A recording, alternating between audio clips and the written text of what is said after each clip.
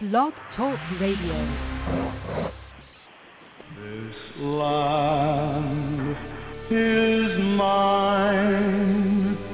God gave this land to me. This brave and ancient land to me. And when the morning sun reveals her hills and plains, then I see a land where children can run free. So take my hand and walk this land with me,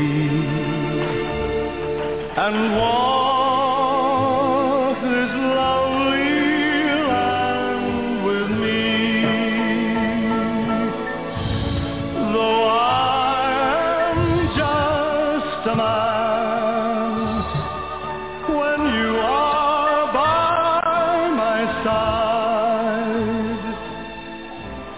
with the help of God, I know I can be strong. Well, good evening. Welcome to Yada Yada Radio. It looks like we have JB having returned from a long sabbatical. How are you, JB? Good. Yeah, it's been a crazy summer. I Hey, bet JB. so. You know, we're part of the craziness of our world has been the coronavirus. I'm going to bring it up again tonight because I continue to get really hostile letters from conspiratorial types that are trying to convince people that the vaccine is counterproductive. And what I want to do here is just be real direct and simple. If you're a covenant member, you cannot be conspiratorial. You can expose and condemn conspiracies, but you cannot promote them. The myth that the COVID vaccine is somehow harmful is not only incredibly stupid, it is a conspiracy. It falls right in the core of conspiracies, as a matter of fact. It's been one of the lead conspiratorial theories for at least 25 or 30 years that vaccines are manipulative and counterproductive. But if you're a covenant member, not only can you not be conspiratorial, which means all of these nincompoops out there that are speaking out against being vaccinated while using my translations and transliterations and claiming to be covenant, you're in direct violation of the one thing that both Yahweh and I have asked. Do not mix anything to do with Yahweh and conspiracy. Do not claim to be covenant. Do not use Yahweh's name if you're advancing any conspiratorial notion, including anti-vax. You are destructive of credibility. Second, as a covenant member, we have a responsibility to live our lives in a manner that is consistent with Yahweh's teachings. And hang on one second here. What that means is that we have to be responsible. And what I've told the people that work here at my property and that I meet, I said, listen, if you're going to be crazy enough to risk your own life with a virus that has elements of SARS in it, elements of HIV, and elements of Ebola, that has a gain-of-function trigger that makes it particularly harmful, that is killed millions of people worldwide, and that now is on a path through variations that make people more and more susceptible to it. If you want to risk your own life, that's stupid, but I'm a big advocate of free will. You have the right to be stupid, but you don't have the right to risk somebody else's life. And if you don't get vaccinated, you are 97% more likely to contract the disease and almost 99% more likely to pass it on to someone else. That's irresponsible. You're being an absolute jerk. It says that I only care about my conspiracy religion because that's all I know. That is how I define myself. I don't give a crap about any other human being. I will go ahead and risk their lives. No, I have no respect for that kind of attitude. It's just flat out wrong. Many of these people that are conspiracies too will deny the existence of COVID. They will say that, it's this, that, and the other thing, that it's all been exaggerated, whatever they wish to say.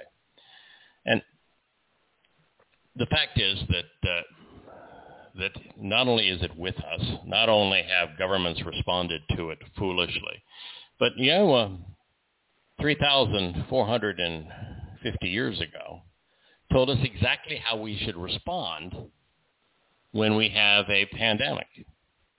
And the first thing he said is wear face masks. And yet many of the conspiratorial types are pretending like being told to wear a face mask is a deprivation of their liberty and an imposition of their government as opposed to just being responsible. But that's the whole nature of conspiracy. You have a miserable life and you want to blame somebody else for it as opposed to accepting responsibility yourself. So these things go hand in hand.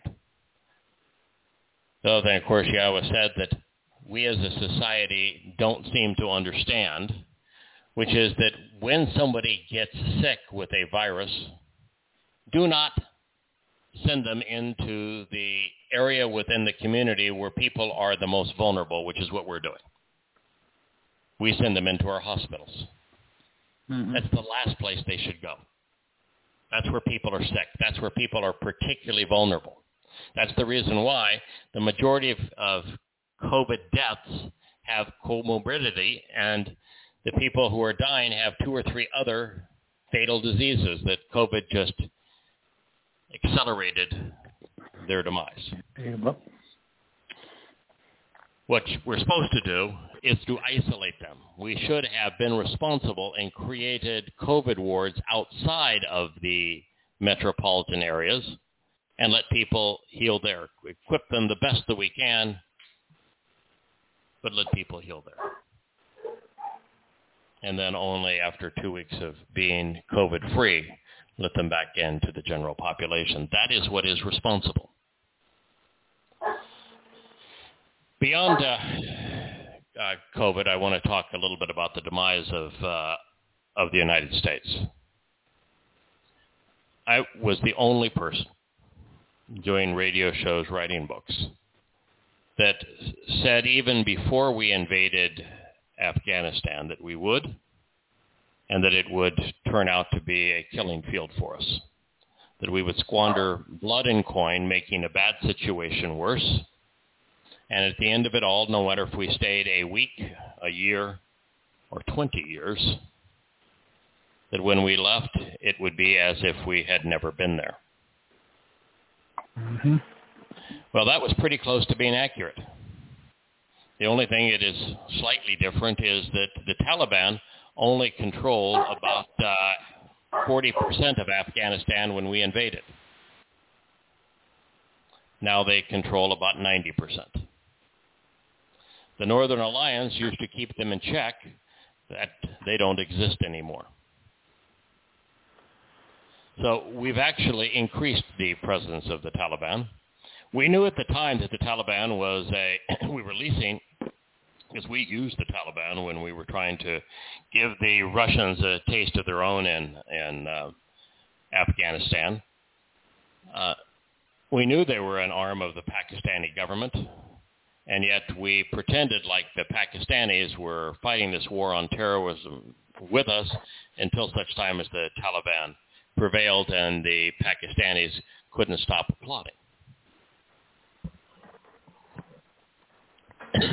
Our situation, by the way, in Iran is even worse than what we experienced in Afghanistan. And Afghanistan's as bad as it gets. We not only spent hundreds of billions, if not $1 trillion,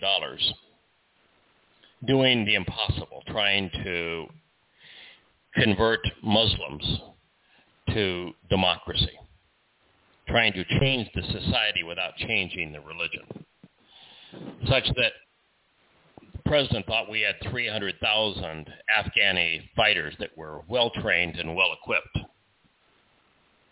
And I'm not sure they fired a shot.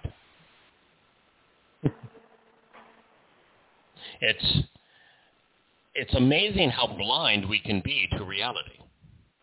But that's exactly as it was always going to be. And now we decided just to leave. We didn't bother to pull out our embassy staff, the NGO American staff, or any of the translators or those that helped us. We just left. We didn't even bother to remove our equipment where there's many hundreds of billions of dollars of U.S. weapons there in Afghanistan that are now owned by fundamentalist Muslims. And in the ensuing chaos yesterday, what a tragedy. 92 people were killed by an Islamic suicide bomber. And we don't even want to blame the Taliban. We want to blame ISIS. No, there is no ISIS. There is an Islamic State. But the Islamic State was ISIS for about 15 minutes. Why is it we just can't call them what they are, the Islamic State?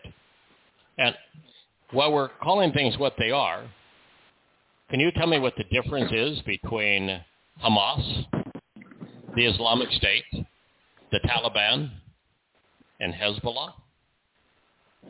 Zero. Geography? Geography, yeah. That's good. Well, Geography. I'm not even sure the different areas, but they're pretty much the same. Yeah, Hamas is in the Gaza Strip, and Hezbollah, for the most part, has destroyed Lebanon. They're now in the process of destroying Yemen. They're in the process of destroying Syria. They're in the process of destroying Jordan, which has just invited them in. There's an incredibly destructive force. But at this point, both of them are funded by Iran. And so the old lines of, well, Hezbollah is different than Hamas because Hamas is a Sunni Islamic terrorist organization, and Hezbollah is a Shia. Well, the principal financier of Hamas are the Shias. So there really is no difference anymore, other than in religious cliques. It's very much like the Eastern Orthodox Church versus Roman Catholic Church. They have to have their own separate leaders. So at this point, the countries like Saudi Arabia, where the little Mo has an ego the size of the Kaaba, wants to go to war against the Iranians because they don't acquiesce to his authority. But we as Americans, after 20 years of this, still can't acknowledge that the problem is fundamentalist Islam. We're unwilling to say it, unwilling to admit it. When there's a suicide bombing, we say everything other than, well, that was motivation. That was Islamic.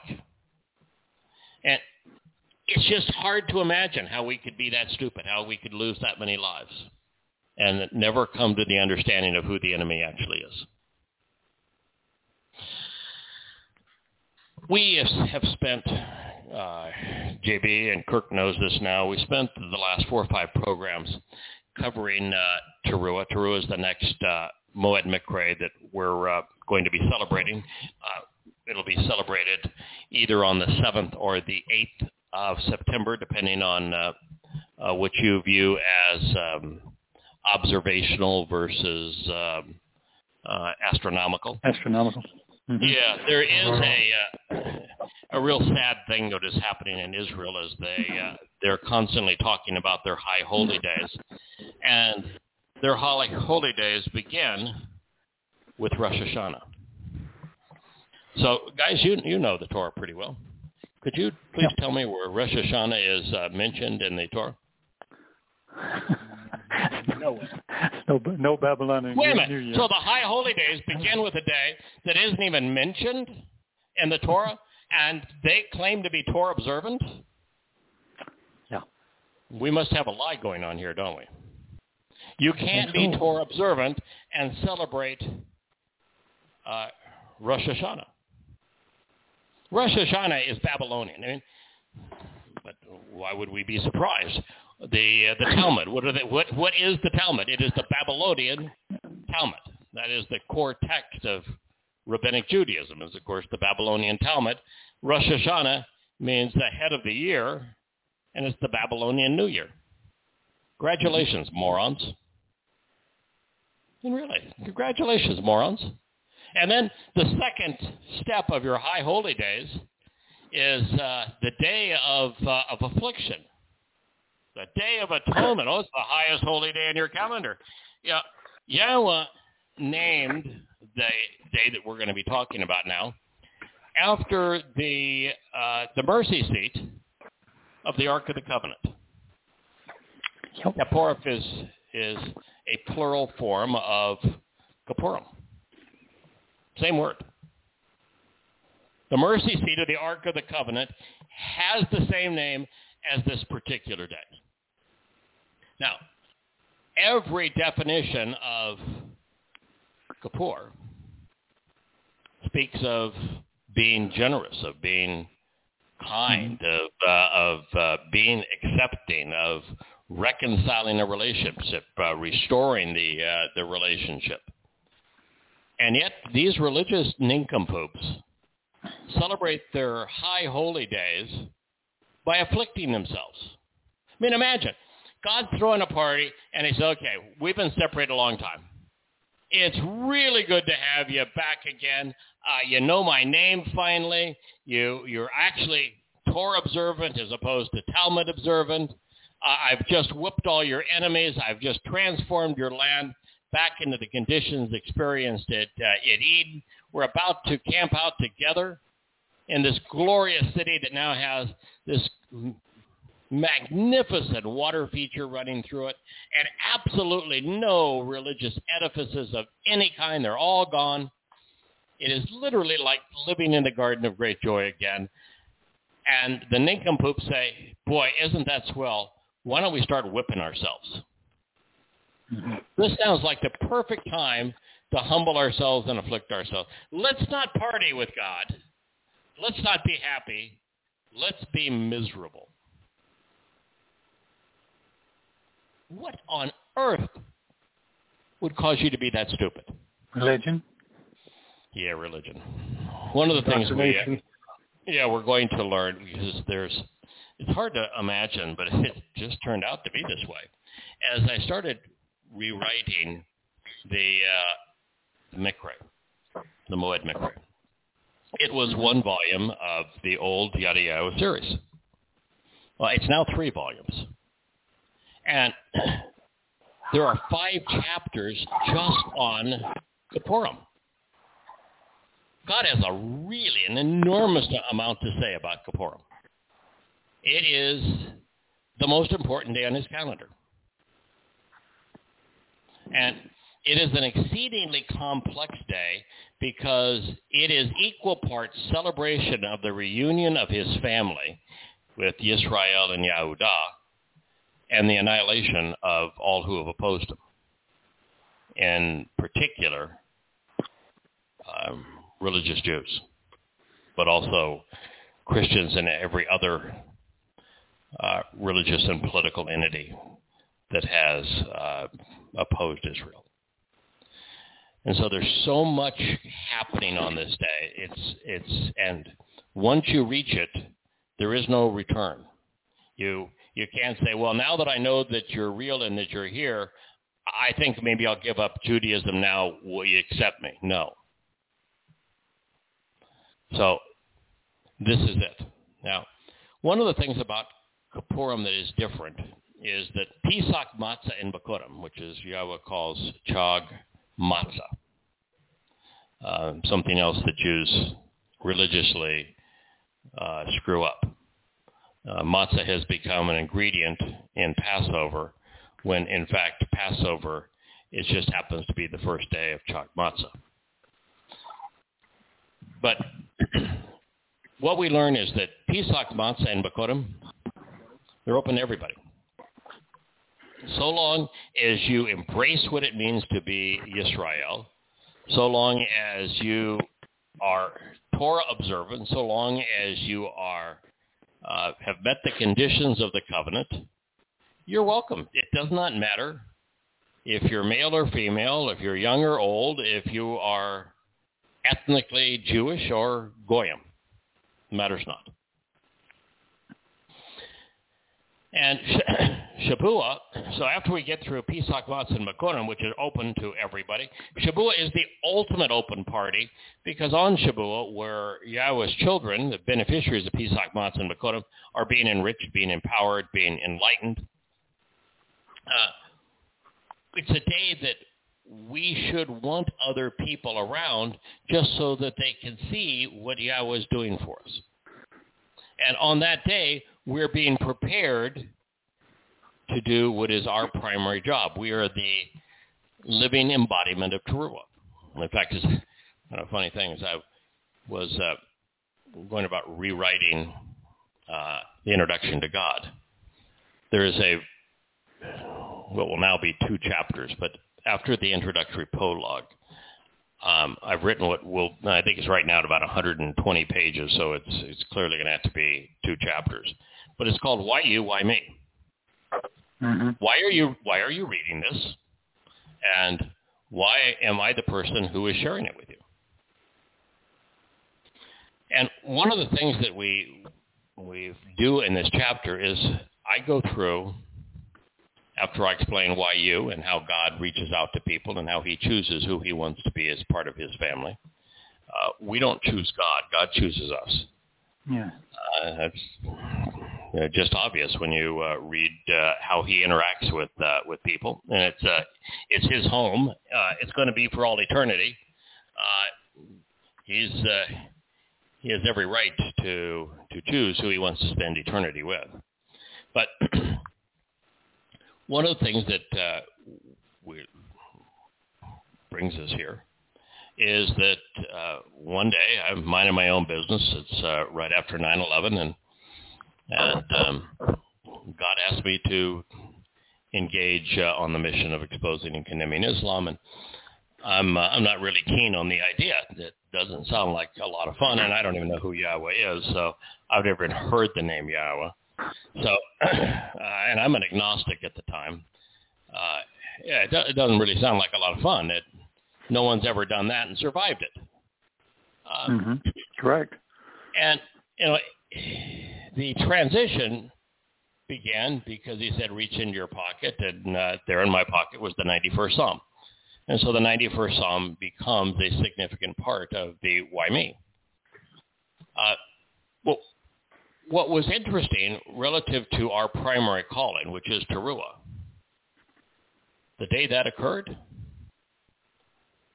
was Towrah. So God's really serious about our role. We are the living embodiment of Towrah. Everybody who is part of the covenant family is to be engaged in Towrah, sharing Yahweh's message while warning people who are religious and political and conspiratorial that they're headed the wrong direction.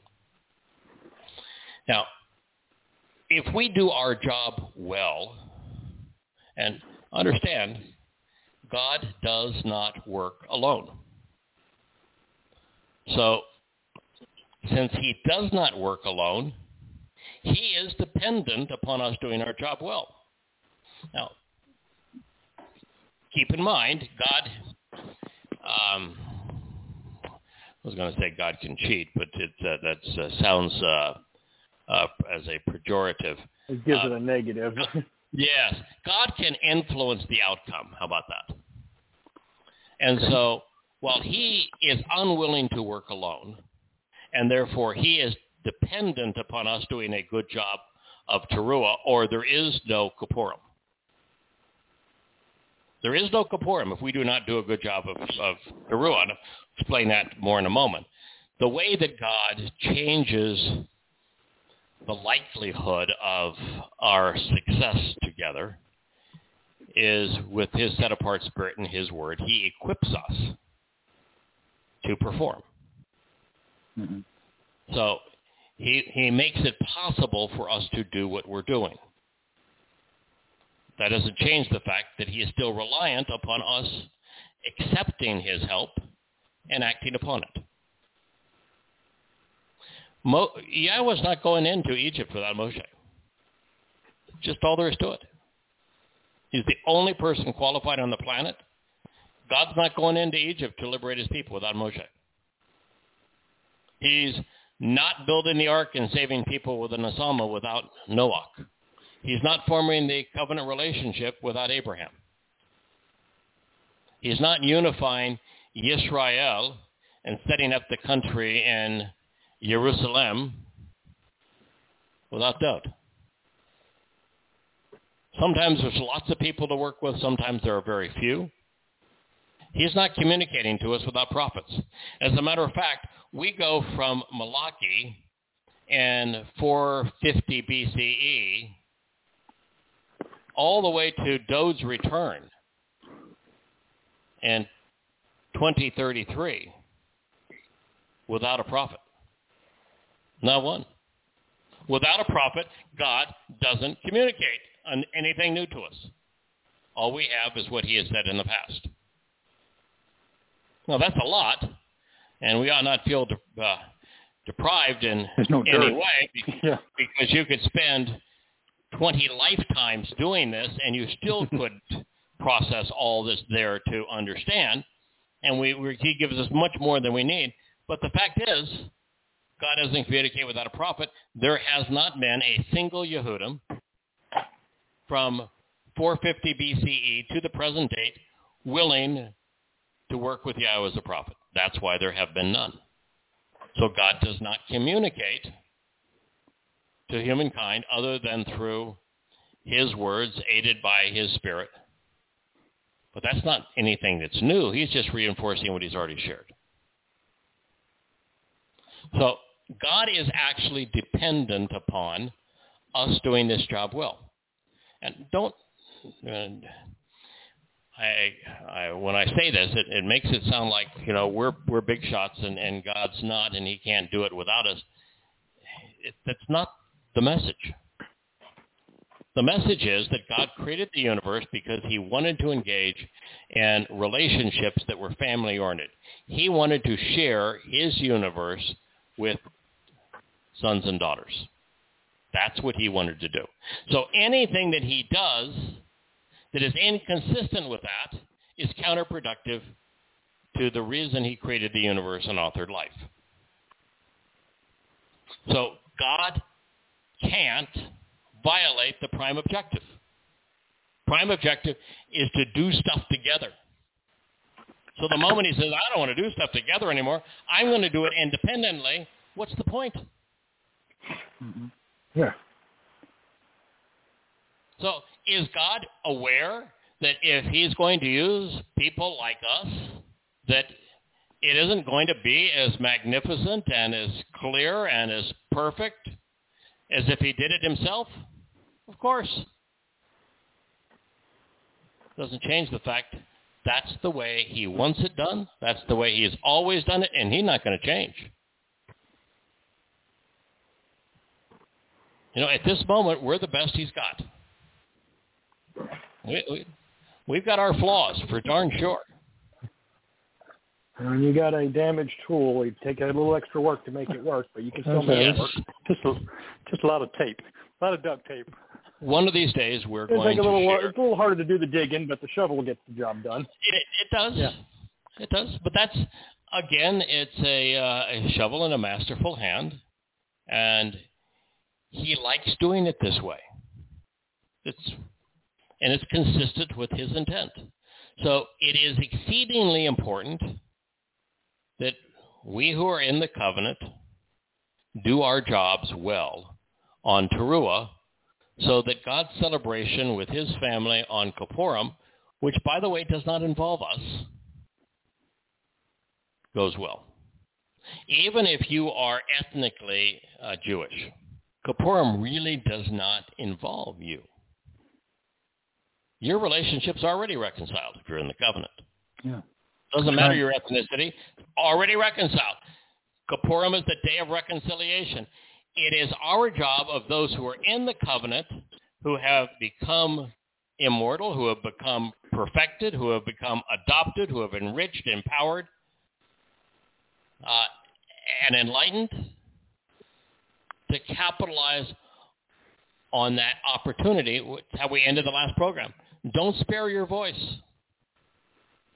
Blow this trumpet, shofar. Get people's attention. Tell the family to come home. Leave religion. And that's what God is counting on us doing.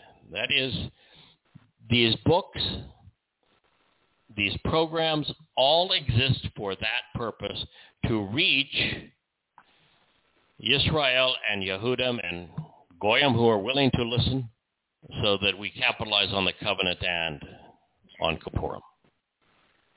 This is the day of reconciliations. And so we are educating and pleading with Yisrael and Yehudim to come home. And if we do that job we're well... just celebrating the return of the prodigal son. Yes. And I'm a little... That's all we're doing. Well, I love the concept of the prodigal son. And clearly I see Yisrael and Yehudim and Yehuda in it. I become really antagonistic towards anything that comes out of the Christian New Testament. Mm-hmm. So, and I know JB, you've never been a Christian, so you don't see it that way, and you would you recognize that it is the story of Yisrael and Yehuda coming home, although it should be the prodigal sons under those circumstances, because they're not only reconciling the relationship with one another, which does not happen in that story. So just to show you how the Christian New Testament screwed up, they don't reconcile. The brothers are still bellyaching against each other. And the whole concept is that Yisrael and Yehuda mend the fences between them, that they became so divisive at the end of Solomon's reign. And then they reconcile the relationship with Yahweh. And it is all about coming to appreciate his name, his covenant, and his Moed Mikre. So yes, we're on the sidelines cheering them on. And if we do our job well, then it naturally leads to camping out with God, to Sukkah. What I was going to say is a bit of a spoiler alert as we go through this, is that my wife got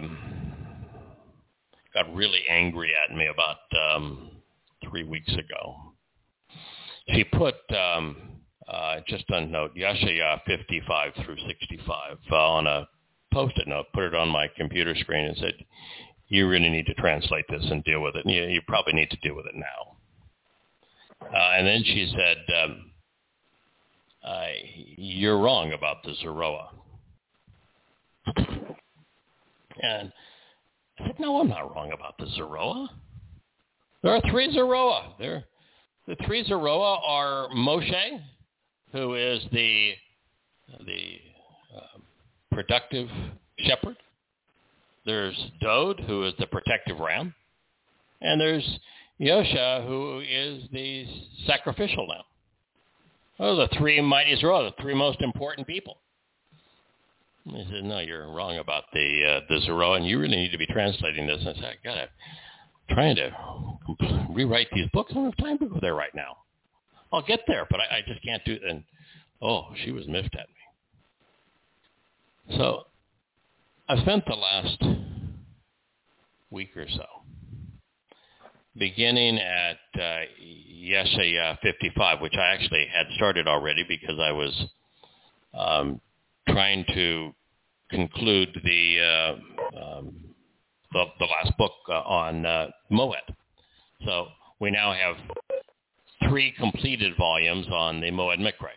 So the good news is, as we move and start celebrating Towrah, Kipurym, and Sukkah, they're on the bookshelf at yadayah.com. Go open them. The material is fresh, recent translations, accurate, and expansive. So I had already done Yeshaya 55, 56, 57, and we shared some of this in a previous show. It's extraordinary what it says, and it's talking about us. Not just me, it's talking about us. And it introduces a fourth Zeroah, the arm of God as the fourth Zeroah. And it goes all the way through 65, and it's one story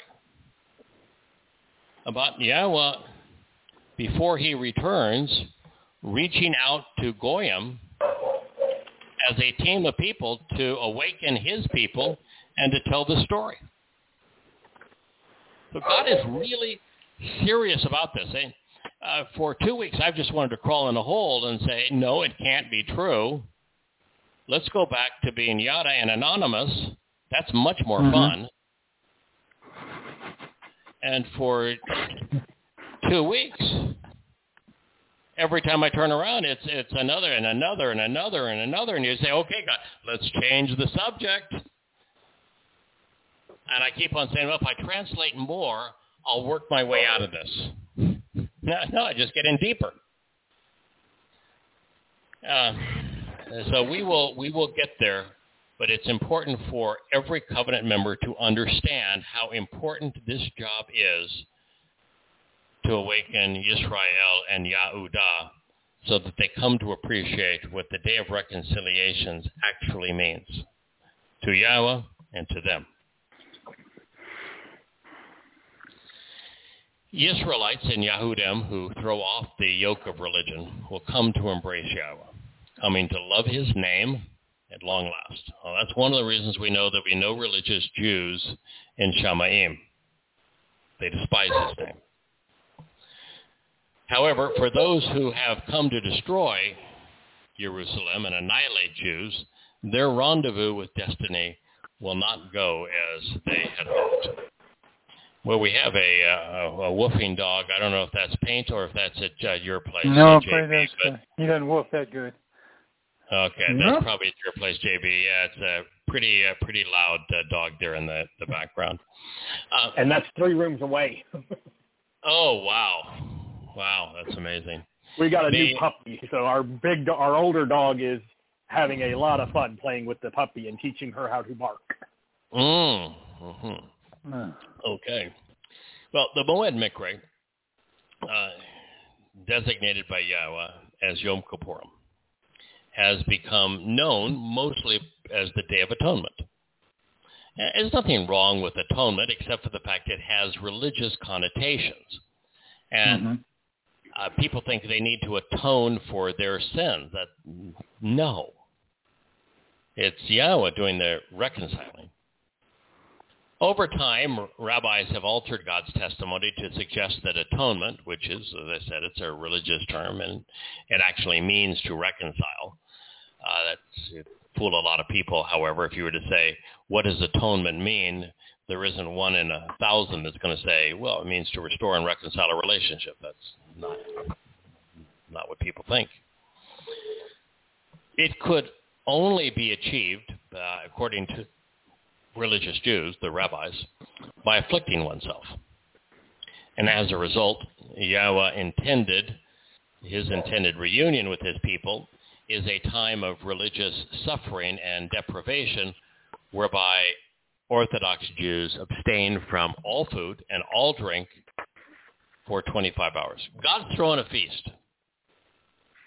As a matter of fact, it's called Chag Sukkah, the umbrella for this event. God has 3 Chag celebrations. There's Chag Matzah, Chag Shabuah, and Chag Sukkah. So God is throwing a festival feast, and they abstain from food and drink and deprive themselves for 25 hours.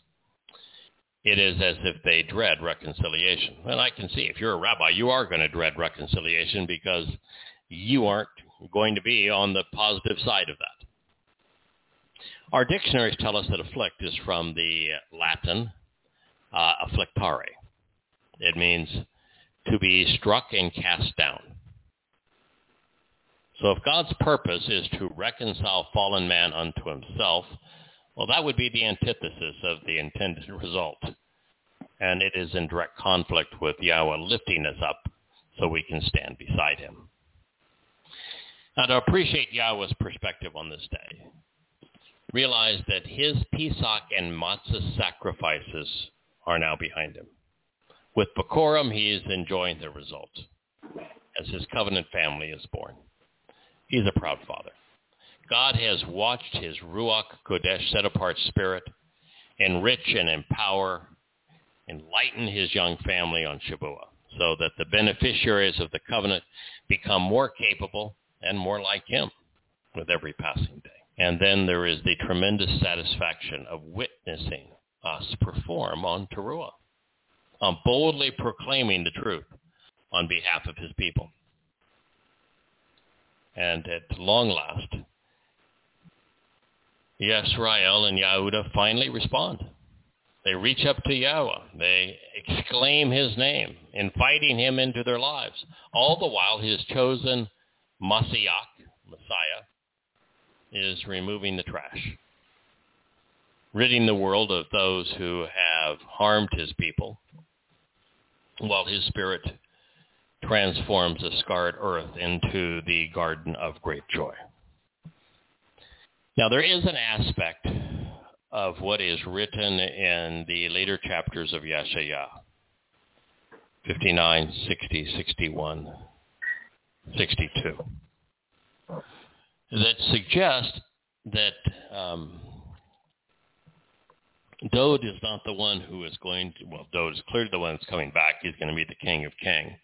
But Dod is not the one responsible for retribution, for holding those who have abused his people accountable.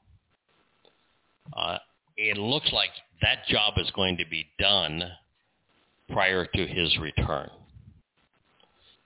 So we will explore that as we get into those passages in future programs. Now imagine observing God's face for the first time, looking into his eyes, seeing his smile, relish his feelings when we first walk up to our Heavenly Father in anticipation of a hug. Consider the thrill of having Yahweh actually write his Torah guidance upon our hearts, equipping us to make the most of this opportunity. Think about the songs we're going to sing, the sights we're going to see, the people we're going to get to know, the things we're going to understand. And that is what will happen on this day. Yom Kipurym is the day of reconciliations. It celebrates Yahweh's long-awaited reunion with his people. It is a welcome home party. As part of his family, we are prepared for the final step in our journey when we camp out with our Father. Now, from this perspective, imagine how out of place you'd be if in the midst of all of this celebration you said, let's whip ourselves. I got an idea. Let's afflict ourselves and deny ourselves. Let's bow down and be religious. Let's ignore Yahweh's name. Let's ignore him, as a matter of fact. Let's turn to our Babylonian Talmud. It'll be great. let's do everything that caused us to be separated from him in the first place. The moment Yahweh finished explaining his thoughts on Towrah, this is what he said. This is from Kara, which means to call out an invitation to meet. 23:26.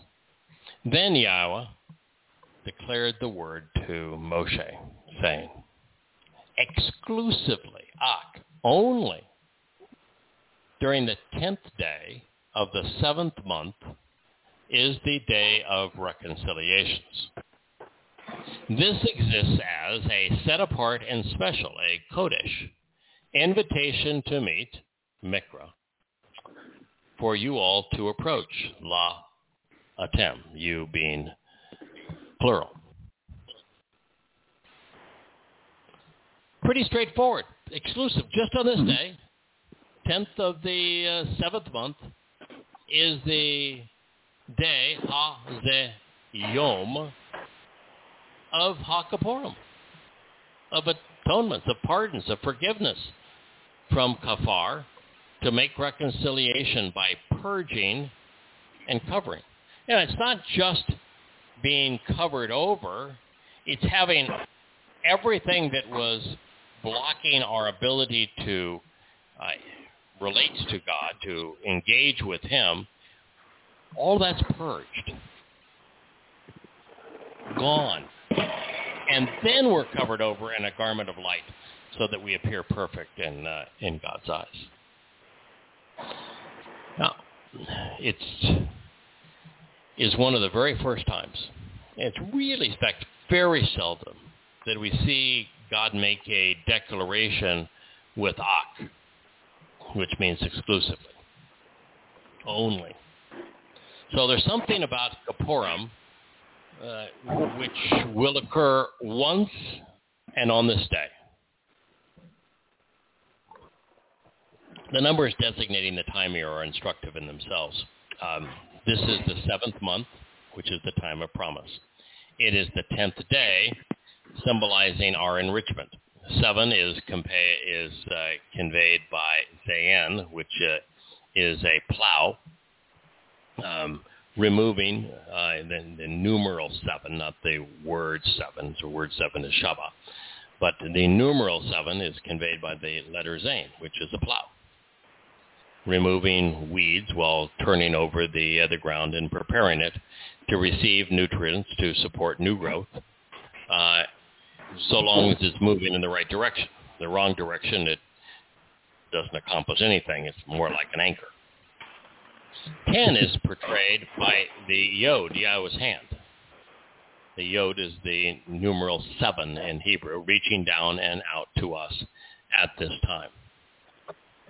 As is the case, however, with another Moedim, eternal witness, Yom Kippurim, the Day of Reconciliations, is a Mikra Kodesh, set apart and special invitation to be called out and meet to an, what's it called, an S&M party, I'm sure.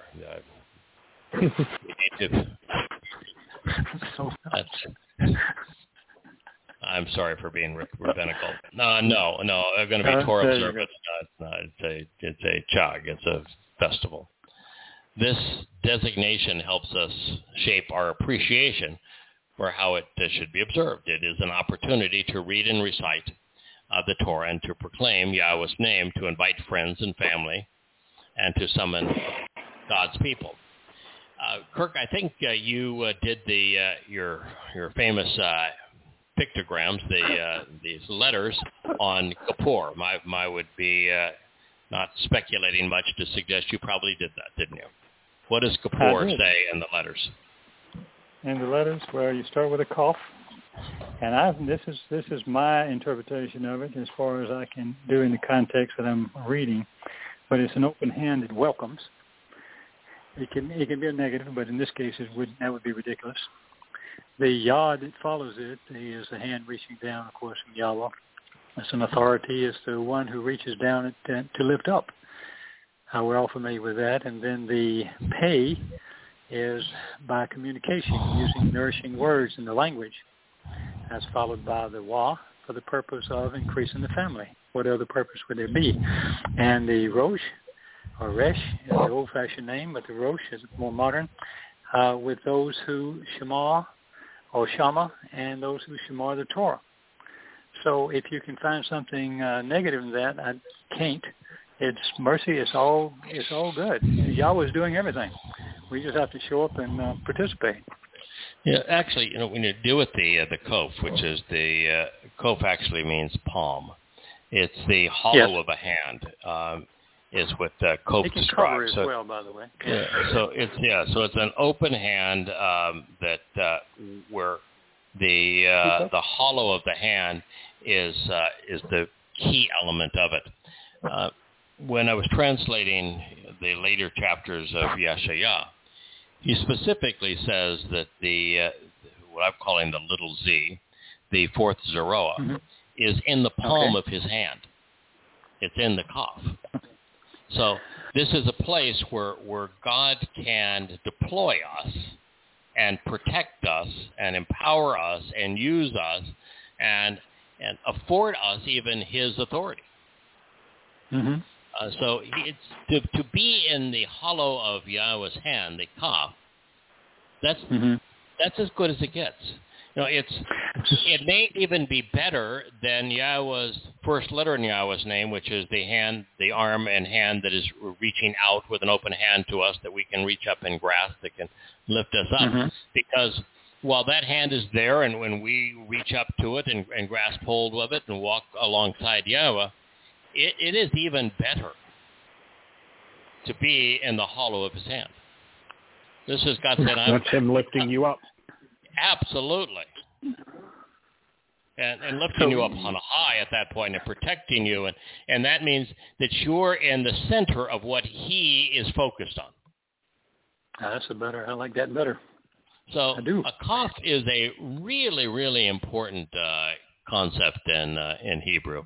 And the pei also plays a very important part of that same passage, where God says, from his mouth, pei being the mouth of God, that from his mouth he is going to provide a new restoring name.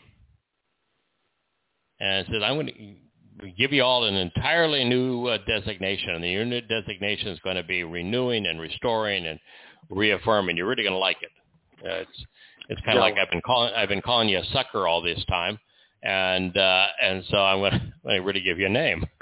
Yeah, because I haven't given you a name so far. I've just used a bunch of titles, and the first one was sucker. So maybe it's time that I give you a name. But the mouth of God is a really important thing, because that's God's spoken word. Yes. That's us listening to God. When he tells us to Shama, we're listening to him speaking to us. So it is the mouth of God, and therefore, what I think is an exceedingly important concept. And then the Rosh. As we explore Yahweh's explanation of this day, one thing becomes particularly obvious is that there's only one way to God. Yes. And that one way to God is in our minds. We think our way to him. We don't act our way to him. We don't beg our way to him. We don't pray our way to him. We don't kneel our way to him. We don't donate our way to him. The only way to God is in our minds. We have to listen to what he said, observe what he has written, contemplate it, consider. come to know it, come to understand it, come to act upon it. All of that takes place in our minds. That is correct. So with you look at the Rosh as the last letter of Kippur, what you find is the human head. Eyes that can see, ears that can hear, a mouth that can speak, but mostly it is a profile showing our head where we think. So it becomes an exceedingly important word. Kippur is used 8 times, always in the plural form, Kipurym. Now, it's amazing that God only uses it in the plural form relative to this day. Have you ever read or seen a Jewish religious site that calls this day Kipurym? No. Always Yom Kippur, isn't it? Yom Kippur. Always Yom Kippur. But why would you change it if God says it's Kipurym? He's consistent. It's always Kipurym. Well, now, there's a reason for him saying it's the day of reconciliations. It's Yisrael being reconciled with Yehudah, and both Yisrael and Yehudah being reconciled with Yahweh. There you go. Yep. 2 forms of reconciliation on the day. Now, the verbal root is kafar. It means to make reconciliation by purging and covering. And this indicates that by purging us of the residue of religious corruption, we are cleansed of the stain and stigma of these things. Then we can be covered in Yahweh's light, coming to appear perfect in God's eyes. Now, as we have shared, Kipurym can be conveyed atonement, especially if it is cleansed of its religious trappings, because to atone means to repair the damage done by an otherwise offensive expiation. To expiate is to extinguish any guilt incurred so as to make amends. Now, we humans are not extinguishing our guilt. God's job. No. And so beating yourself up, depriving yourself, isn't going to get that done. Atonement is a specific form of forgiveness which includes a pardon, which leads to reconciliations. So the name Yahweh assigned to this day is consistent with the message of Passover and unyeasted bread. These are related and sequential events, truly one following the other. Now, based on these insights, Kipurym is most accurately translated as reconciliations, as purging the past to provide a pardon. It is a time for forgiveness and thus to repair the relationship.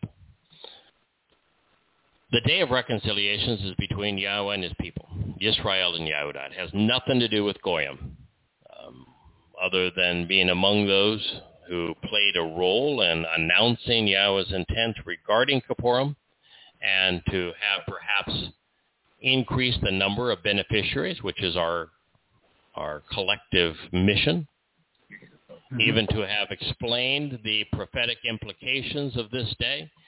Goyim, like ourselves, will be celebrants in the audience, applauding. Nothing more. Works for me. Yes. We played a role, but our role is now over. Once we pass Kipurym, for the most part, we're retired. We get to enjoy Sukkah as we camp out with God. So we're just going to consider ourselves fortunate to be allowed to witness this reunion and to have been adopted into the same family. Now, there is another related aspect of Kipurym, and I mentioned that earlier when we began, which is Kipureth. Kipureth, like Kipurym, is based upon kafar. Kipureth means to cover, and it describes the cover of the Ark of the Covenant, which comprises the mercy seat. It would serve as the place of reconciliation when the priests sprinkled the Kipureth, the Aaron Edut, so the Kipureth of the Aaron Edut, which is the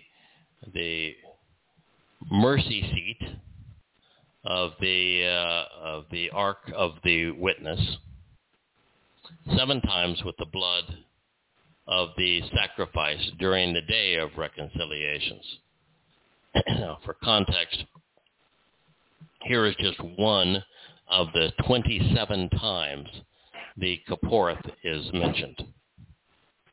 When Moshe went into the radiant tent of the eternal witness to the restoring appointments, that's Moed, to speak with Yahweh, he heard the voice speaking to him from above the Kipurym, above the mercy seat, the place of reconciliation to cover the lid of the Ark of the Covenant, representing purging the past to cleanse the soul, which was beneficially associated with the Ark, the Aaron, of the enduring and restoring testimony, Ha-Iduth, and for the purpose of making connections to understand, and two cherubim, speaking with him. So I don't know how you can miss it, how you can say, I don't get the association between these two things. The mercy seat of the Ark of the Covenant and this day of reconciliations, Yom Kipurym and Kipurym. I also don't get how you cannot miss mercy throughout this entire thing. I mean, everything, Paul be damned. This is the way to get, this is Yah showing up his mercy again. I mean, and if he's doing that, why Anah? Interpretation. Yeah, why? I mean, gosh, yeah. Respond to the invitation.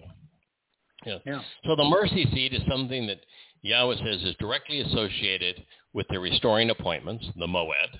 And so if the mercy seat is directly associated with the Moed, which Moed do you think that Kipurym would be associated with? I mean, is there any other choice but Kipurym?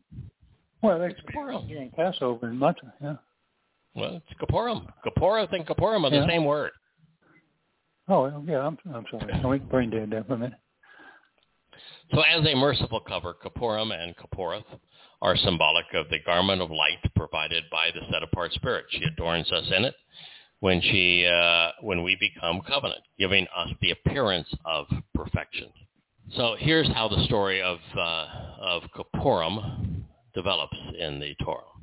Then Yahweh declared the word to Moshe, saying, exclusively during the 10th of the 7th month is the day of reconciliation. This exists as a set-apart and special invitation to be called out and meet, for you all to approach. Then your soul, wa eth nefesh atem, that part of you which is capable of being observant and responsive, should respond. Anah. Well, he's talking about your soul, and then he says it should respond.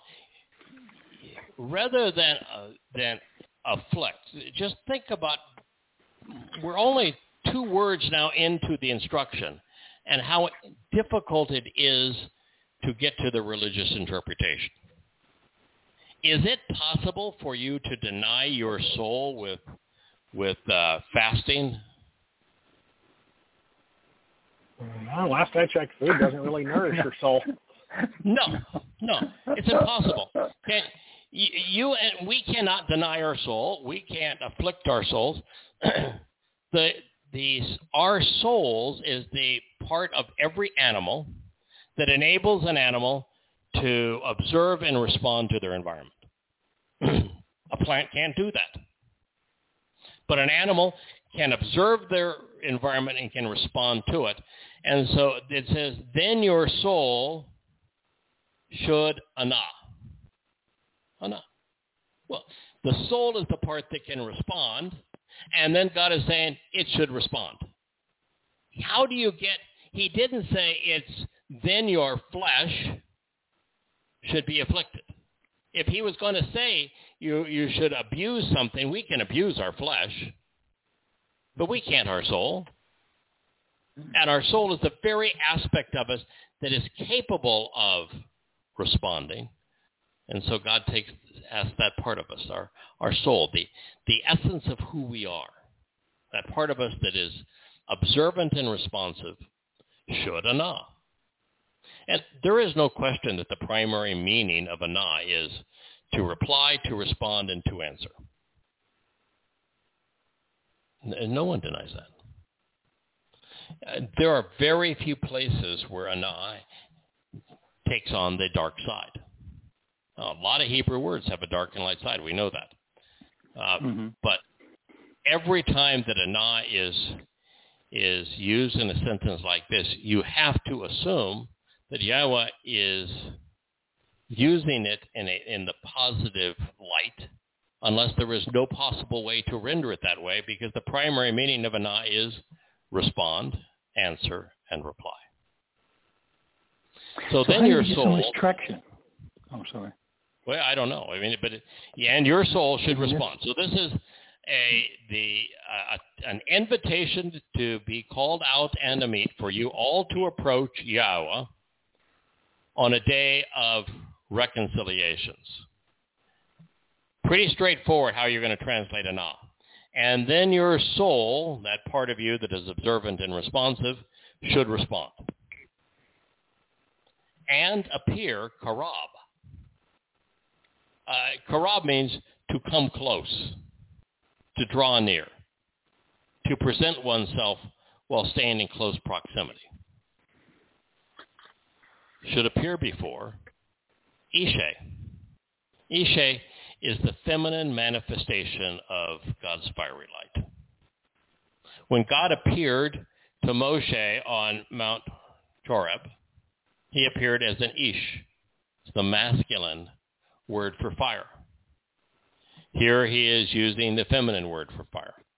Fire is such a wonderful symbol, not only for the set-apart spirit, but for God himself. So he's using the feminine here to address the set-apart spirit. But fire is the center of the campground. When we camp out with God, the campfire is the heart of our campground. It's what we sit around to tell stories, it sets the atmosphere. It provides light. It provides warmth. It enables us to cook our food for the feast. The smoke of the fire rises just as God is lifting us up. It's capable of transforming something physical into something that is energy, both light and heat, just as we are transformed from physical beings to spiritual beings. So fire has warmth. It provides light. It enables us to be nourished in a healthy and pleasant way. It draws us into an environment where we can congregate together. It is used to refine. And it's this transformative nature from the material, wood that you put into it, something combustible that is physical, and then it becomes energy. So fiery light is a really marvelous term for Yahweh to use for our adoptive mother, the spiritual mother, our set-apart spirit, to approach Yahweh. So I'll read that again. Then your soul should respond and appear before the feminine manifestation of the fiery light to approach Yahweh. My guess is you probably did an analysis of ana. Would that be correct? Oh, yes, sir. And what did you find? Well, I say we're told to afflict ourselves and even bow down. Well, that's what the meanings they give you in some of the lexicons. So I said the flexible festival feast, reconciling relationship, had made a nasty turn, if that's true. So I looked at the letters, and of course you have a attitude or a perspective in the eye towards the invitation, which lead from potential where we are, where we start, all the way to the upright and engaged one walking towards God and becoming, that's a symbol of the hay. So I mean, the letters are pretty open there. And I was thinking about the Yowm too. It's always an open eye for seeing and observing. And compared that with, obviously, Paul's eyes, which were blinded. He started his whole road down the wrong path. So an open eye, the sperm and seed. So it's either a seed that's taking root and growing a new life, or it's the sperm and the genesis of a new child, and then a person who is standing upright, reaching up, looking up to God. So what you have is the observant child grows such that they can stand up and reach up relate with God. Yeah. That's what a picture, huh? And how do you? And I said to myself, how do you get anything else out of that? How do you get affliction and bowing down? Where's the bowing down? Well, the sperm is traveling up, and to the and left, the person is standing up. But you're not looking closely. That is a whip in the two hands of the individual. A couple of whips. Those are not hands. Those are really whips. Those are whips. Yes, you're just not reading it. You're not reading it correctly. Thank you for correcting me on that one. So Karab is another one. I mean, you're dealing with horizon, the Q. Yes. Rosh is a observant individual, and Be'eth is a home. Family home. Right. What a great picture. So you gather at the light. A new day for the observant person in the family home. Mm-hmm. And it means to come close. Yeah.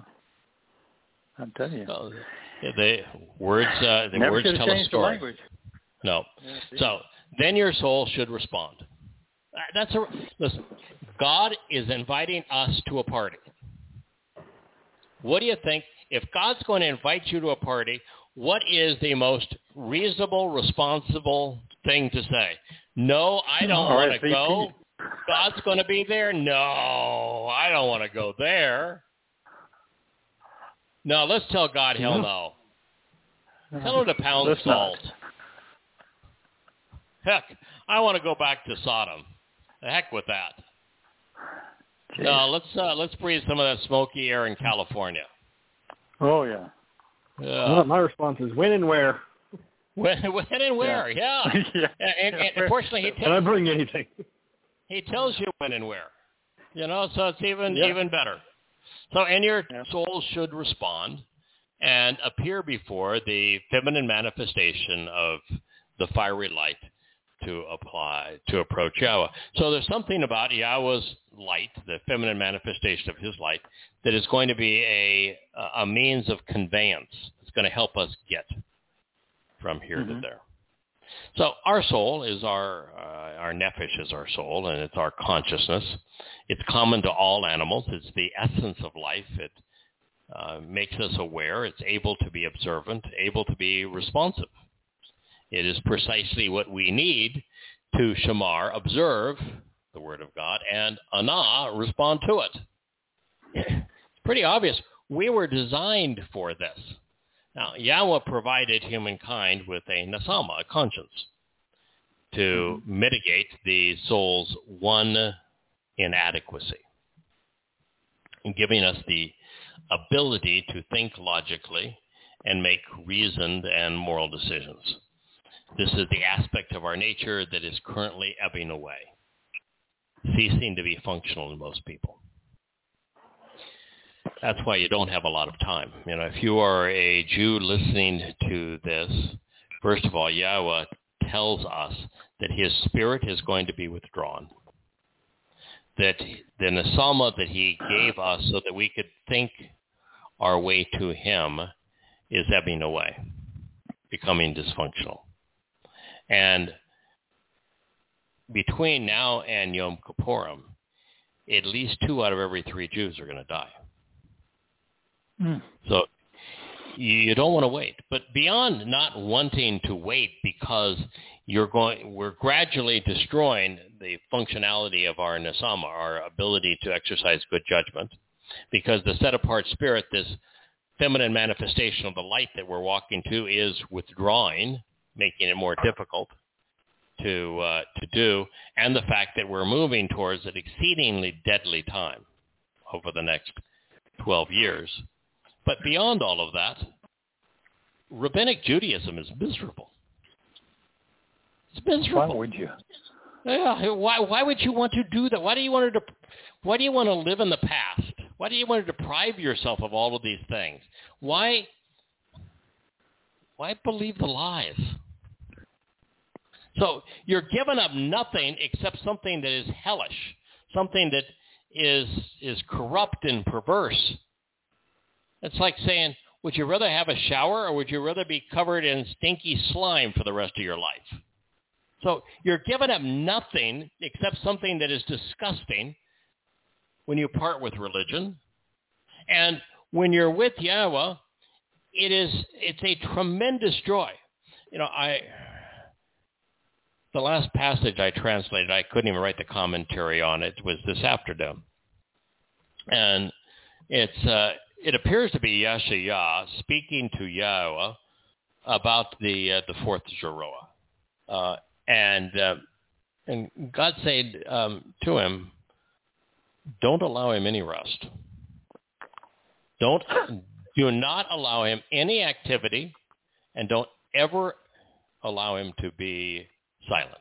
Now, it was written in the Jusiv, which would be third-person volition, but and Nathan, which was the do not allow, was negated. So the question is that a negation of free will for this individual because of the importance of this mission, or is what's being negated is the will of others to silence this individual? Because it could also be interpreted, God, this is just now Yeshayah.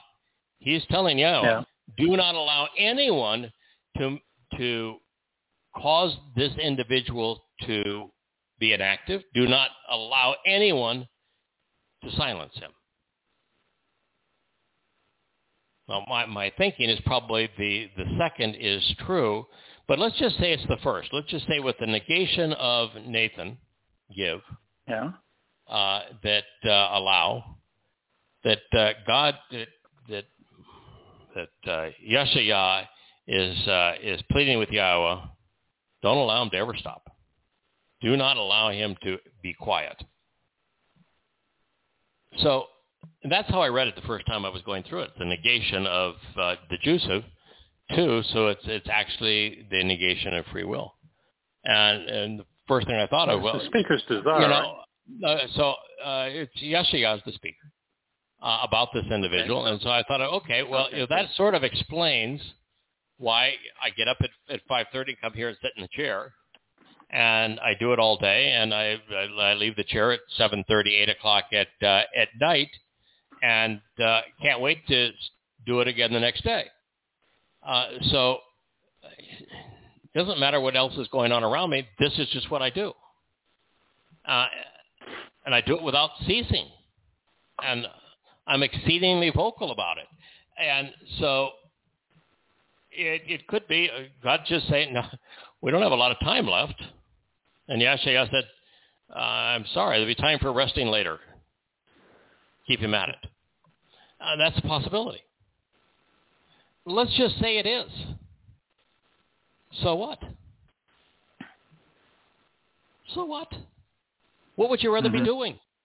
What could you do that is more fun, more liberating, more enlightening, more enjoyable, or more beneficial?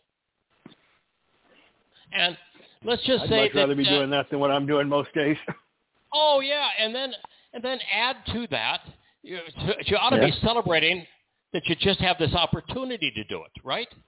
As you said, you would love to do it, but you've got to also earn a living to take care of your family.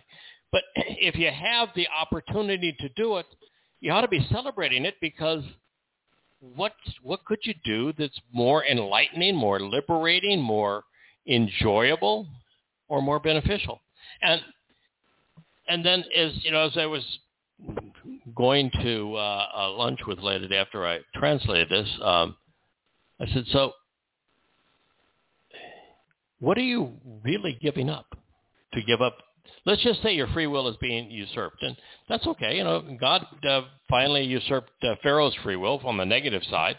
There are times where he interferes and says, you know, I need to do this to get the proper result. Let's just say that's the case. So all you're losing is time. And how can you lose time when you're getting an infinite amount of it in a better situation? So it does reinforce how serious God is about this, where He's got His most important prophet saying, don't let this stop. Don't let it slow down. No days off. No. Do not allow this message to be silenced, and don't allow it to be halted in any way. So if I come down, we can't play golf because y'all jump all over me one day, huh? That is correct. That is correct. Yeah. You want to come play golf? You go take it up with Yashia. You can do an arm wrestle, and we'll see if the text changes. Well, that's so good. So that's sad. Okay. Yeah. Okay. No. I get it. Stay off. Come on. But you and Leia's constantly telling me, you know, which we really do need a day off occasionally. And I said, you're right. We do need a day off. And then you come back here and say, wow, look how productive today was. I don't know. It is. This is a lot more fun than playing golf. I'm not a very good golfer anyway, so that's part of it. Maybe I was a better golfer. Then, that's motivation right there. Maybe that's part of the that's part of the deal. I walked outside the other day. I had my golf clubs because they're outside. We're doing restoring work down below, and because we live near the ocean, I noticed that brand new clubs that I bought, they were already rusting. That's probably not a good sign. So, Yom Kipurym is the sixth step on the path from being physical to spiritual, from being mortal to eternal, from being flawed to perfected, from being limited to liberated. Those who have answered Yahweh's summons to attend Pesach, Matzah, Bikurim, Shabbat, Towrah, and now Kipurym have discovered that these celebrations of life benefit our souls and not our bodies.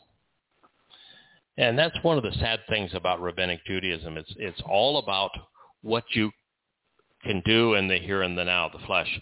If you go to 100 Jewish religious sites and you search salvation, there is no salvation in Judaism. There's nothing beyond this world for them. That's amazing. They're restricting their lives and for nothing. Yeah, there's nothing. There's no spirituality. The spiritual side would be Kabbalah, and of course that's demonic. No. And so, in Rabbinic Judaism, it's all about the here and now and what you can and cannot do in your life. So it's exceedingly sad that they don't understand that this is about our souls, not our bodies. And yet it says right there, and your soul, your nephesh. Therefore, Yahweh is summoning our souls to answer His invitations to meet with Him. He prepares us to enter His presence, and we have to enter His presence as a spiritual being. Now, we're still talking about, hanging around a campfire and camping out, and yet we're going to be spiritual beings, and you say, well, isn't that a conflict? And the answer is not at all. Because all you need to understand is E equals MC squared. God's not going to change the laws of nature as we go forward.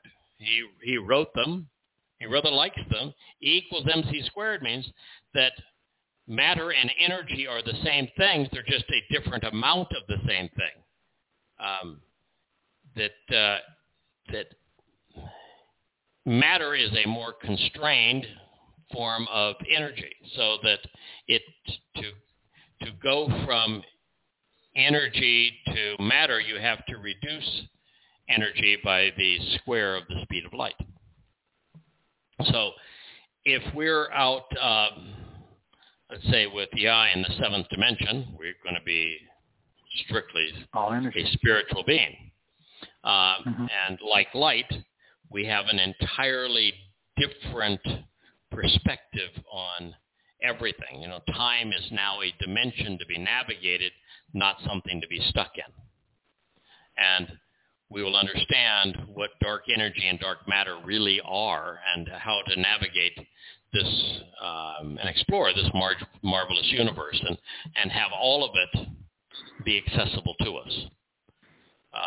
But in so doing, let's say that we find a solar system that has a planet that is conducive to life. And we say, wow, wouldn't that be swell? I'd like to go down there and have a picnic. Let's go fishing. Go fishing. Put your feet in a stream. Feel the wind blow through your hair. Feel the sun on your cheeks. It's all possible because you can transition an aspect of yourself into a material being using E equals MC squared, and then come right back to a spiritual, so you can head back to Shamayim and tell the story of how Kirk thought he was really clever on improving on the platypus. So I just draw them. I don't make them. Okay. I'll draw up the plan. You will. Why are you so anti-platypus? So not me. Go ahead. The whole message of this is that we have a soul, and it's our soul that is being asked to respond to Yahweh's invitation of Yom Kipurym. It is not our physical bodies. It's Yahweh's intent that we celebrate an eternal relationship, and the only way we can do that is with our souls, not our physical bodies, because our physical body deprives us of so many things. With a physical body, you cannot maneuver in time. You can't travel any distance. You can't endure any length of time. Your access is constantly thwarted. You can't show up in the presence of great energy. You'd be annihilated. So it's really important that we understand the value of the soul and the fact that the body means very, very little. So God says, then Yahweh declared this is the summation of where we have just been. Yahweh declared the word of Moshe, saying, exclusively, during the 10th of the 7th month is the day of reconciliations. This exists as a set-apart and special invitation to be called out and meet, for you to approach. Then your soul should respond and answer, and appear before the feminine manifestation of the fiery light to approach Yahweh. To this, the Jewish Publication Society, this is their rendition. The Lord. Now, God said, then Yahweh. They wrote, the Lord. Now, why do they think it's appropriate for them to copy edit God and to remove his name and replace it with a being that is the antithesis of a father? But nonetheless, they wrote, the Lord spoke to Moses. And it's not Moses. That's the Greek version of his name. The ES ending is to accommodate the Greek lexicon. He wasn't a Greek. Most certainly wasn't a Greek. His name is Moshe, and Moshe means to draw out, which was the whole purpose of the Yatza Exodus, is to draw us out of religious and political corruption. Yahweh, so this thing reads, the Lord spoke to Moses, saying, Mark. Well, we got Mark, Matthew, Luke, and John. Mark? Where is Mark here? It's Ot, exclusively, only. There's no Mark. There might be a Chuck, but no Mark. Mark the 10th day of the 7th month is the Day of Atonement. It shall be a sacred occasion. Kodesh doesn't mean sacred. No. Kodesh means set apart. It's not hard. It's a will. simple concept. Set apart. That means not common. Your religion is common. Your religion is not set apart. Politics is common. It's not set apart. If you're going to be with God, you're going to be set apart from man and set apart unto him. Probably the most important concept there is, and they rendered it sacred? No, set apart. And then mikra, which is from kara, which means to invite and summon, to meet and greet, to read and recite. These nincompoops changed. This is the Jewish Publication Society. They changed mikra, invitation, which is rather important. If God's issuing an invitation, you ought to pay attention. If he's issuing a summons, you ought to pay attention. If he wants to meet, you ought to respond and say, yeah. As JB would say, just tell me when and where. They changed it to occasion. Oh, we could have let's occasionally meet. No, it's not a sacred occasion for you. It reads, this is a set-apart invitation to be called out and meet. And then it's la atam. The la is a preposition, but as a preposition it means to approach, to draw near. They know that. Could you render it for you? Yes. Is that its primary meaning? No. You shall practice self-denial, they wrote. You should practice self-denial. It doesn't say self, and it sure as hell doesn't say denial. It says, then your soul should respond. How in the hell do you get, then your soul should respond, and you change it to, you shall practice self-denial? Hey, I've got the Day of Reconciliation. We're going to have this grand party. You should practice self-denial. Only one cookie. What are you going to deny? You're going to deny being reconciled to God? You're going to deny the invitation to meet with him? You're going to deny his name? Well, you did that pretty well. I guess you're going to deny all those things. Maybe it is for you a day of denial. You're denying Yahweh's name. You're denying the mikra. You're denying the fact that it's set apart. You're denying that you're being given the opportunity to meet. You're denying that it is a day to approach. You're denying it all. I don't know why I'm so critical. It's perfect for them, isn't it? Yeah. Embrace it if you love it. And you shall bring. Where is you shall bring? It's you should respond and appear before. Karab does not mean bring. It doesn't mean bring. It means to appear before. Go up, appear, go up. Kirk, did you look it up in a lexicon? Oh, yeah. As far as, once again, you've got that nice cue.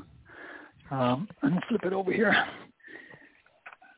Yes, which is a new day, the light of the rising sun, a new opportunity, and the Rosh is for a thinking individual, and to the house. and the aim is being observant. Yeah. Oh, I'm sorry, I was getting on call. I beg your pardon. What in the world are they missing here? Anyway, so you've got Karab. Sorry, the last letter is Bayeth, home. Yeah, so back to home. Yeah. Yes, a new day, new light, new opportunity to be observant and enter the home. Karab. It doesn't say, and you shall bring anything. Offering by fire. They got the fire part right. Ishe is the feminine word for fire. They got that part right. How do you get offering out of Ishe? Where is there an offering here? God's offering to meet with us. God's offering an invitation. But this says you shall bring. And, by the way, there is no verb there to bring. You shall bring an offering by fire. To whom? The Lord. And this says Yahweh. I mean, they didn't get any part of that right. I mean, in the opening sentence, they ignored the beginning law, changed Yahweh to the Lord, inadequately rendered Debar, misspelled Moshe, incorrectly translated Ak, ignored Ba, and added the first day without any textual support. In the second sentence, they mistranslated Kodesh and Mikra, which are the only words which matter. In the third statement, they completely ignored Nephesh and mistranslated Anah, changing it from you should respond to you should practice self-denial. Then they changed the meaning of karab, appear before, to bring. Ishe is either fire or female, and it became offering by fire, as if the fate of women in Judaism was be offered to the fire. And for bad measure, they replaced Yahweh a second time, changing his name to Satan's title, the Lord. Is it any wonder that religious Jews are lost? Is it any wonder that God is disgusted by them? Mm-hmm.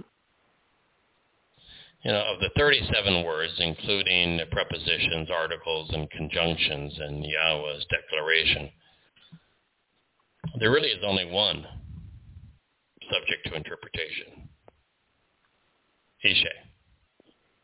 Therefore, other than being dumb, blind, and religious, there are no excuses for their remaining 13 mistakes.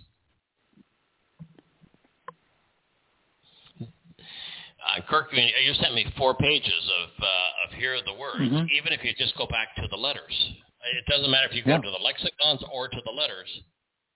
All right. This is all very straightforward. Yes, sir. I would say that the only place where you could say, well, you've feminine manifestation of the fiery light is a stretch.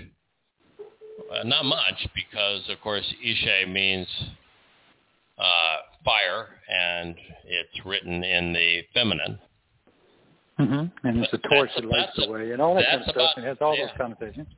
Yeah, that's about all you get. So you're being asked to approach and come near, and you have to choose what you're coming near. I mean, you could... Well, I'll also add, I don't know whether this is relevant or not, but I added in there about, Moshe appeared before the light. He came up there, and that's the introduction on Kipurym. Mm-hmm.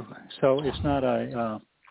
uncommon concept. It's not an odd thing to say. Yeah, it's not a concept. It's when Yahweh introduced himself to Moshe, he was fire on top of the mountain. Yeah. When Yahweh took the children of Yisrael through the wilderness, he was a column of fire. That's how. I added that too. Yeah, yes. So there was light throughout for 40 years, rather. Right. Every day. When Yahweh explains that he explains what his nature is most similar to, he says, light. Right. Well, what is the thing in our natural world that provides light other than the sun? Well, it has to be the fire. That's your nighttime light. For centuries. Right. Yeah. So it has to relate on a level that they can understand in those days too. I mean, that's what they did. They didn't flip a switch. That was their light. So that was the light. They built a fire. Correct. Yes. The menorah did not have light bulbs. It had olive oil. Yeah, olive oil luminaries. And the luminary produced light through fire. All 7 of those luminaries had little reservoirs and wicks, and which, when ignited, created a fire. So all of the light came from fire. The menorah represents the Moed Mikre. It represents the covenant. It represents Yahweh. It represents the seven spirits. It represents the seven Moed Mikre. It represents so much. It represents the rainbow, even that it is the promise of the covenant. And so it is a lamp that lights through fire. So to come into the maternal manifestation of the fiery light is the most reasonable, most direct, most accurate translation of that concept. And you only have two, what you would say, unchallenged renderings. One is come into the presence of the feminine manifestation of the fire, which is what Isha means. All Isha, Isha means. Or Isha, which is feminine, individual, mother, wife, woman. So since God is saying, stay away from women you don't know, of the two, you can actually combine both concepts into the feminine manifestation of God's fiery light. So I don't think we have much risk in saying that is the proper definition, but the rest of it is exceedingly straightforward, and there's no room in there for an offering by fire. God's not asking us to bring anything other than our soul. That's it. Now, misrepresenting Kodesh is inexcusable, not only because the word's meaning is known, not only because it is used to describe so many things that are special to God, but because being separated from religion to become set apart in the special to Yahweh is essential. Kodesh, to be set apart, is one of the most important concepts to ascertain within Yahweh's lexicon. God uses it here to underscore the fact that his mikre are different than religious holidays, making them unique, special, uncommon. To be Kodesh is to be non-religious. It is to be non-conspiratorial. It is to be non-political. All the things that are popular. I mean, conspiracy now is the fastest growing belief system in the world. And probably 40% of the world's population adheres to conspiracy. Second only to conspiracy in terms of belief systems is Christianity. Third would be Islam. Fourth would be socialist, secular, humanism, and communism. Those are all belief systems that are enormously popular, followed by Hinduism. Enormously popular. They're the opposite of set apart. So to be set apart is the antithesis, to be everything that man is not. If you're going to be part of the covenant, then you need to be set apart from those things, which means you cannot be conspiratorial, you cannot be religious, you cannot be political. So it does not mean sacred, it means set apart, different than. May I ask a question? Sure. When I looked up Kodesh and Kadash, the verbal root, I couldn't find anything but set apart. I mean, it was really overwhelming. Yeah. So Pretty crystal clear word. So I mean, where do you get it? Where did it? Yes, there's only. You just got to. In all fairness, Kirk, what you find is that if you look at any lexicon, the first definition of Kodesh is set apart. The second definition is separated, which means set apart. The third definition is usually special, which means uncommon. But unique. Almost all of the lexicons are published by religious publishers. Oh, I know. And they're almost all published for the purpose of justifying English translations. And that's why if you're going to translate and you're going to look up the words, you have to have a filter. You've got to know when they're defining the word and when they're justifying their translations. Yeah. And that is particularly true with Strong's, but it's true with all of them. Even the twat, the TWOT. It has a lot word book of the Old Testament. Mm-hmm. Right, yeah. The word book for the Old Testament. It has so many useful insights. Almost none of them are the insights that say, well, so-and-so had this understanding, because they're all religious nincompoops. But they will say, in this particular stem, you'll find it used in these 4 places to convey the following, and then over here with this stem, it's used to convey this. And it's really a wonderful way to say, all right, I wanted to find this word like Ishe, for example, or in my case, the word that led me to so many realizations, Zeroah. When I came to a place where Zeroah could not be translated sacrificial lamb. And I'm saying, whoa, now what do I do? Because that's how I translated all the way through, was sacrificial lamb, because that's how it's introduced in the Torah. The Torah, the Zeroah is part of the sacrificial lamb of Pesach. And what you find is that God has several definitions of Zeroah depending on who it's being applied to. But one of the great tools of going and finding it is to use the lexicon like the word book of the Old Testament, because it will very quickly say it's used in these places. So you can just go right to them and translate what's there, and now you have how God is using the word in a sentence. That becomes your working definition. And if some words have multiple meanings, you can explore them that way. But you still have to filter out all the religious jargon. But in these cases, Kodesh is pretty straightforward. It means to be set apart, and set apart is such a powerful concept. It means that the set apart spirit, the Ruach Kodesh, is part of Yahweh, set apart from Him.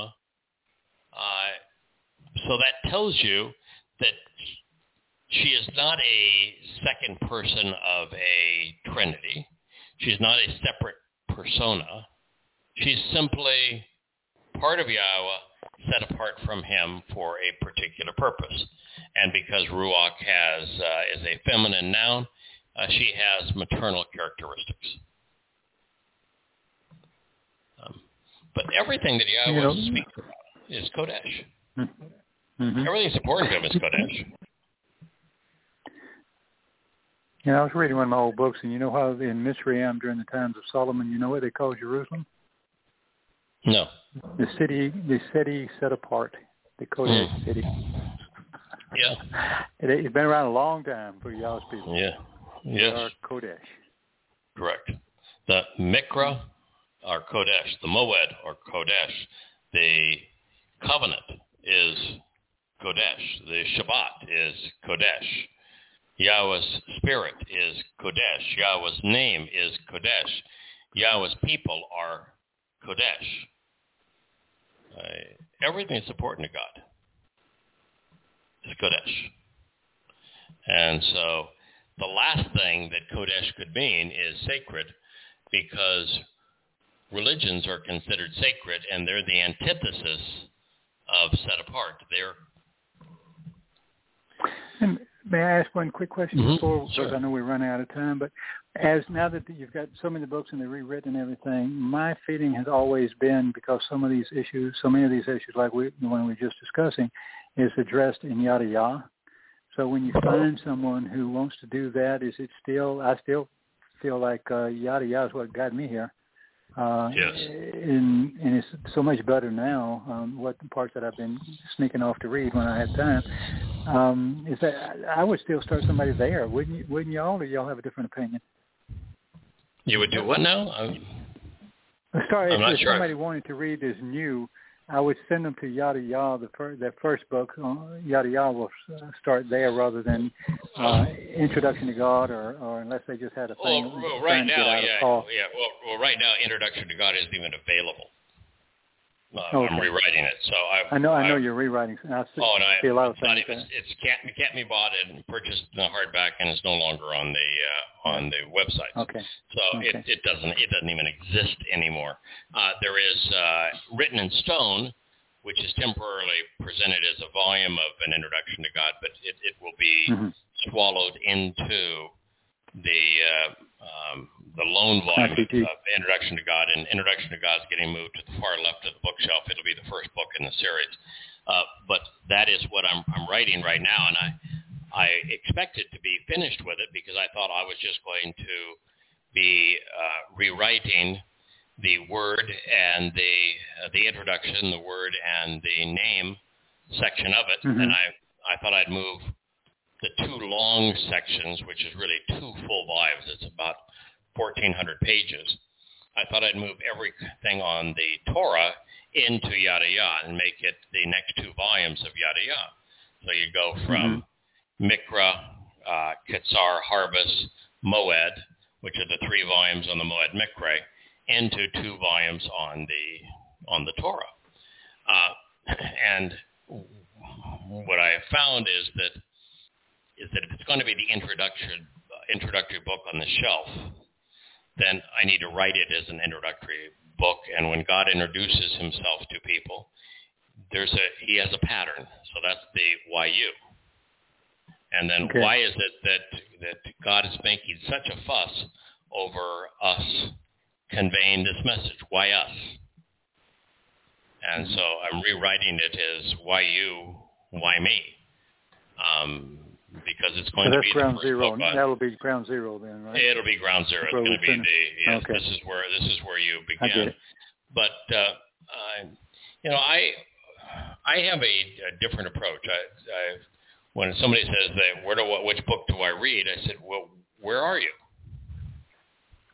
Yeah, if you come up and say, well, I'm a Christian, I'd say, well, then don't start anywhere. Go away. If you can't figure it out and you're a Christian, it's not going to do you. I've got nothing for you. So just go away. Start with questioning Paul. If you can make it through that, we'll continue. Yes, but I'll say, if you're genuinely open and you're willing to recognize that Paul was the plague of death and he was demon possessed, and that his very premise is just laughably absurd, and you're therefore open-minded, then read Questioning Paul. It's only now 2,500 pages. If you can make it through Questioning Paul and stay a Christian, we just added another 10 pages or so, maybe 15 pages to Volume 4 of Questioning Paul. So it continues to expand. And the last thing we just added, are you aware of what is alleged that that Yosha cited right after he finished his little mono spirito with Satan? So he's battled it out with Satan. And then what happens next? It's covered in the book of Luke. Is that the one cast you? I'm so long ago. He heads into to Nazareth, which doesn't even exist at the time, and then into a synagogue, as was his custom on the Shabat. A synagogue is a religious center, and it's based upon the Greek language. There is no word that he would close to synagogue in Hebrew. It means to bring together would be son ago in the Greek. He waltzes into a synagogue, and then the attendant hands him a book. Now, there were no books at the time, but nonetheless, the attendant hands a book, and the book the attendant hands him isn't the Torah, so he's not there to explain, I'm here as the Pesach lamb. Let's read the story of the Pesach lamb. You know that it comes into the home 4 days before Pesach. You know how the family comes to know the lamb, and you know that on the 14th day of the first month, the Pesach lamb is prepared for the family to eat, and then what happens that after Pesach, the unedible portions are destroyed, and it's for eternal life.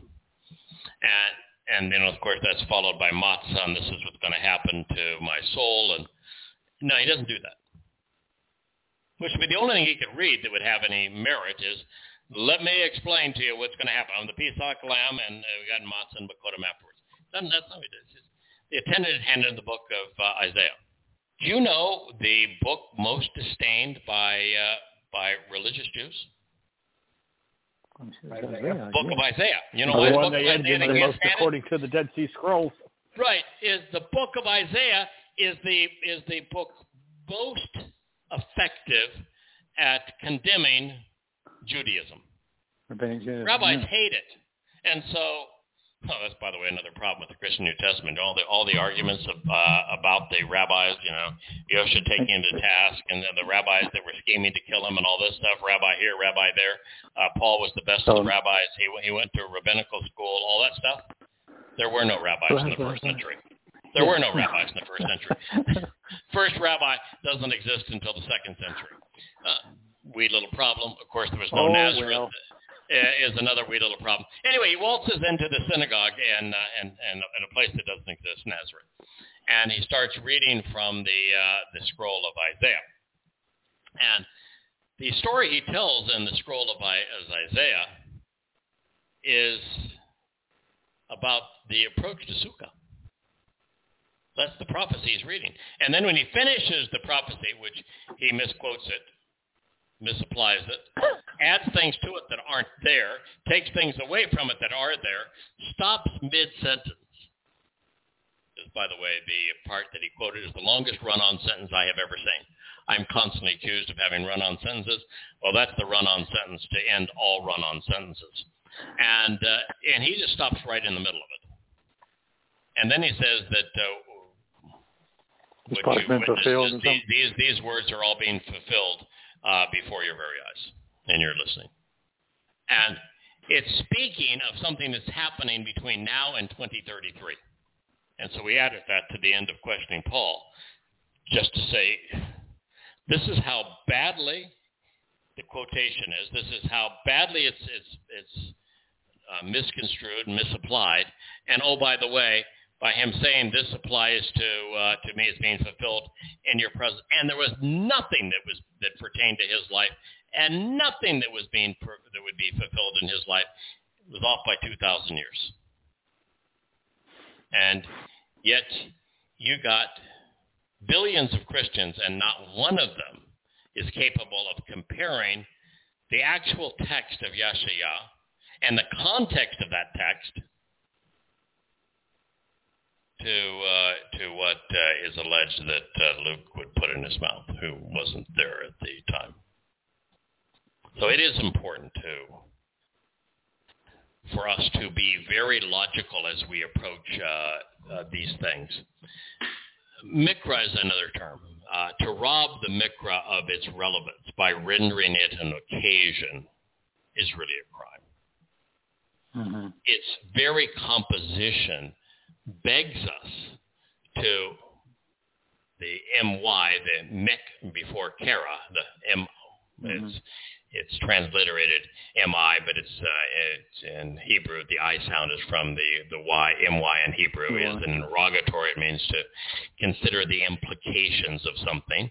So it begs us to ponder the implications of kara. Being summoned and invited, reading and recited, being greeted and welcomed, while making proclamations about being called out. Called out is a very similar concept to Kodesh, set apart. Called out, set apart. Separating. So the invitation is to be called out on the set apart mikra. They dovetail together beautifully. So how is one to know what to do when the instructions are tossed aside? I think that's another of the words that you analyzed. Mikra. Yes. Mem, Kof, Well, the mem, resh, to ponder and consider aleph. what's being asked to do, right?